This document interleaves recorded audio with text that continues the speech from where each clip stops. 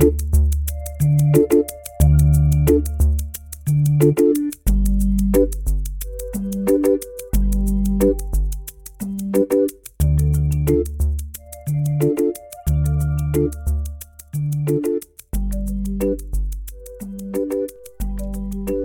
is the Animal's Eye View podcast, and I'm your host, Lizanne Flynn. Earlier this week, there was a Facebook Live event in the Animal's Eye View Facebook group. I know I've mentioned it before. I would love to have you come on over there if you're on social media and think about joining in the fun. I'm doing these live Facebook events. Looks like it's going to be every other week. So we had one just this past week on the 20th, and then we'll have another one in another couple of weeks. And I'm only going to say this word once because it's a hard word for me to say. And maybe it's an easy word for you all to say, but anthropomorphism, which is basically giving human attributes to animals. And ever so interestingly, and this is how the universe works, I think, just today there was a post in the Animal's Eye View Facebook group, and it had to do with geese, and particularly geese culling, which I guess you could, depending upon your frame of reference, you could call that goose or geese murder or geese euthanasia. But this happened here in the state of Colorado, specifically in one of the city parks. I think it was right around this time of year. It may have been in the fall.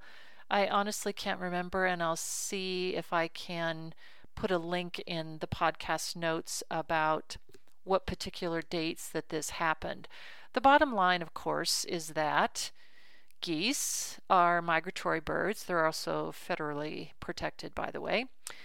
And there had been a fair amount of input, I guess probably is the word I would use, from humans that were using city parks around the area and were being disturbed apparently by the large number of geese, and more specifically goose poop that was accumulating and, basically fouling up the lakes, the waters. As ever, there's always an incredibly delicate balance with nature. She can take quite a bit, but those intricate parts are pretty intricate. And when they're moving together, it's best not to fuss with any of those intricate moving parts, lest you kind of throw everything out of balance. So the Colorado Parks and Wildlife people decided that they would do some goose culling. And so, as you might imagine, there was a fair amount of pushback against the geese culling. It went ahead anyway, and apparently the geese that were culled, I honestly can't remember the method by which the geese were culled. I do recall from reading information on the internet and in the newspaper that these geese were then butchered and sold to, I believe the flesh was going to be sold to homeless shelters in the area. Well, and so I just thought it was interesting that it's just so happened in the Facebook group today, there was a post about geese/human relationships offer lessons for coexistence. And here in Colorado, we have a school associated with the University of Denver, their Graduate School of Social Work. It's called the they have an Institute for Human-Animal Connection. And so this next week they're going to have an open forum where people can come and listen to a panel of experts, i.e. pretty much all scientists, I think, with a few attorneys kind of thrown in for good measure, to talk about how we can perhaps better manage our relationship with what humans are now coming to view as invasive species, at least here in the state of Colorado, and at least where city parks are concerned, that species being geese. And the one line of this article kind of jumped out at me, being the animal communicator I am. And the comment was that humans are usually the reason why geese go where they do. And the broader context of that is that geese are, in their migratory patterns, at least this, I guess I would probably call him an animal behaviorist or animal, and I think the term is ethologist, ethologist, someone who, a scientist who observes animals, that because we do have city parks with large green areas, that the geese are normally attracted to that. I guess I would say I would agree that geese definitely are attracted to large bodies of waters, but for me it was a bit anthropomorphic to say that humans are usually the reason why geese go where they do. I quite frankly don't think that geese really care about humans. I think they care about bodies of water. I think they care about raising their baby geese, i.e. goslings.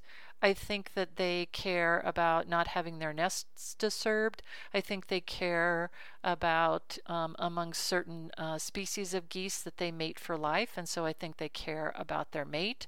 But quite honestly, I just don't think that humans are the reason why geese do pretty much anything. And so, in reading this article, I was struck again by the whole disconnect that humans seem to have about sharing our world and our planet with animals, and how it really is a slippery slope, and I think it's quite an insidious thing, how we tend to put our human emotions, certainly our human thoughts perhaps, are not so pleasant attributes on the top of the other species on the planet. Leading into the Facebook Live event, I do try not to have arguments on Facebook, I really do. However, when animals are concerned, I can feel, as is the saying goes, my Irish get up. And there was one individual that was on a political group that I happen to belong to on Facebook, that I just, I listen, I'm like, oh, that's interesting comments. I use it actually more for information than anything. This individual, though, is attempting to liken his opposite political party to dogs, but in his post he said, yeah, I know we've called them dogs before, but I'm wondering if there's something that we can use that's even more vicious. And along with that post, he was using a picture of hyenas. And so my response was, I understand that this is kind of a natural thing for humans to use animals as, I guess, probably depositories, containers for darker aspects of ourselves, the shadow aspects. But I said, in reality, these hyenas actually have a really beautiful existence. They don't have a violent existence at all. It's only the human perspective that looks at anything about the predator and prey existence and relationship as violent. Hyenas actually perform a really valuable service to the planet herself by scavenging on occasion for themselves, and for the most part, they actually take care of all the other refuge from every other prey, I guess I would probably call feeding, that other predators do. And in this way, they make sure that the earth herself stays clear of this. Meat is not left to rot.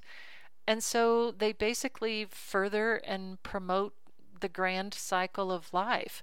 Another part of the Facebook Live event, and talking about, again, the shadow side of anthropomorphism, you see, it is difficult for me to say, was the story that was making the rounds on the internet about how wombats were basically offering up their burrows to some of the other species down in Australia. And so some of the other species down in Australia were using the wombat tunnels and burrows, which apparently are quite extensive underground, to escape the fire. And so part of the article was talking about that, isn't this great that wombats are sharing their burrows with other animals? And again, I just don't perceive that to be accurate. While I think it's true that maybe wombats themselves were attempting to flee, frankly, other predators, and maybe going to places in their burrows that they hadn't been before, or perhaps even digging deeper burrows for themselves, they were leaving other burrows underground as available to other species. But I just don't perceive that there was like a welcome mat put out for, the occasional echidna or kangaroo or koala to take refuge in a burrow. I do think that perhaps that was a happy accident, but you can see that we're kind of using animals in a lot of different ways, and perhaps maybe where we could start, in addition to the physical stuff, is to look at how we put, again, we call people, oh, you're just a dirty rat, and you're lower than a snake's belly, and oh, you're just such a worm, and oh, you're just a dog. And again, we kind of, that's the kind of insidious relationship that we can sometimes have with the other earthlings on the planet, that we have a very strict hierarchy of animals being down at the bottom, which of course they're not. It would be much better if we understood, rather than a pyramid with humans at the top, there actually was a lovely round circle with all of the species in there. Perhaps maybe somewhere in your life, maybe looking at your own, even start with your own animal companions. And if you're looking at it, perhaps you can just see where maybe I do tend to take it personally. If my dog starts pulling on the leash when we step out the door to go for a walk, and you're saying, I don't understand why you can't modify your behavior. I don't understand. I'm asking you to do this, and you're just not doing this. And so, to a certain extent, that might be something, hopefully not, but that might be something that you would say to another human that you're in a relationship with, of, I've asked you to change your behavior, and I don't understand why you're not changing your behavior.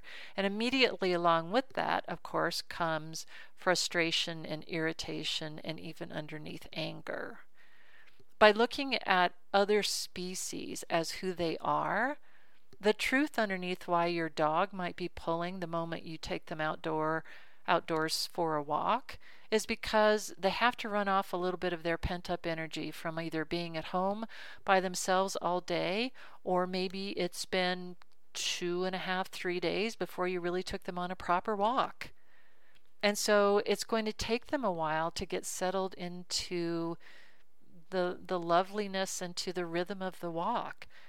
The more you can not take it personally, and the more you can understand that when it comes to human emotions such as aggression, such as anger, all of those sorts of things, those really aren't appropriate to transfer onto any animal on the planet, because their reactivity is coming from either fear or pain. The only other species on the planet that really does sustained aggression is human.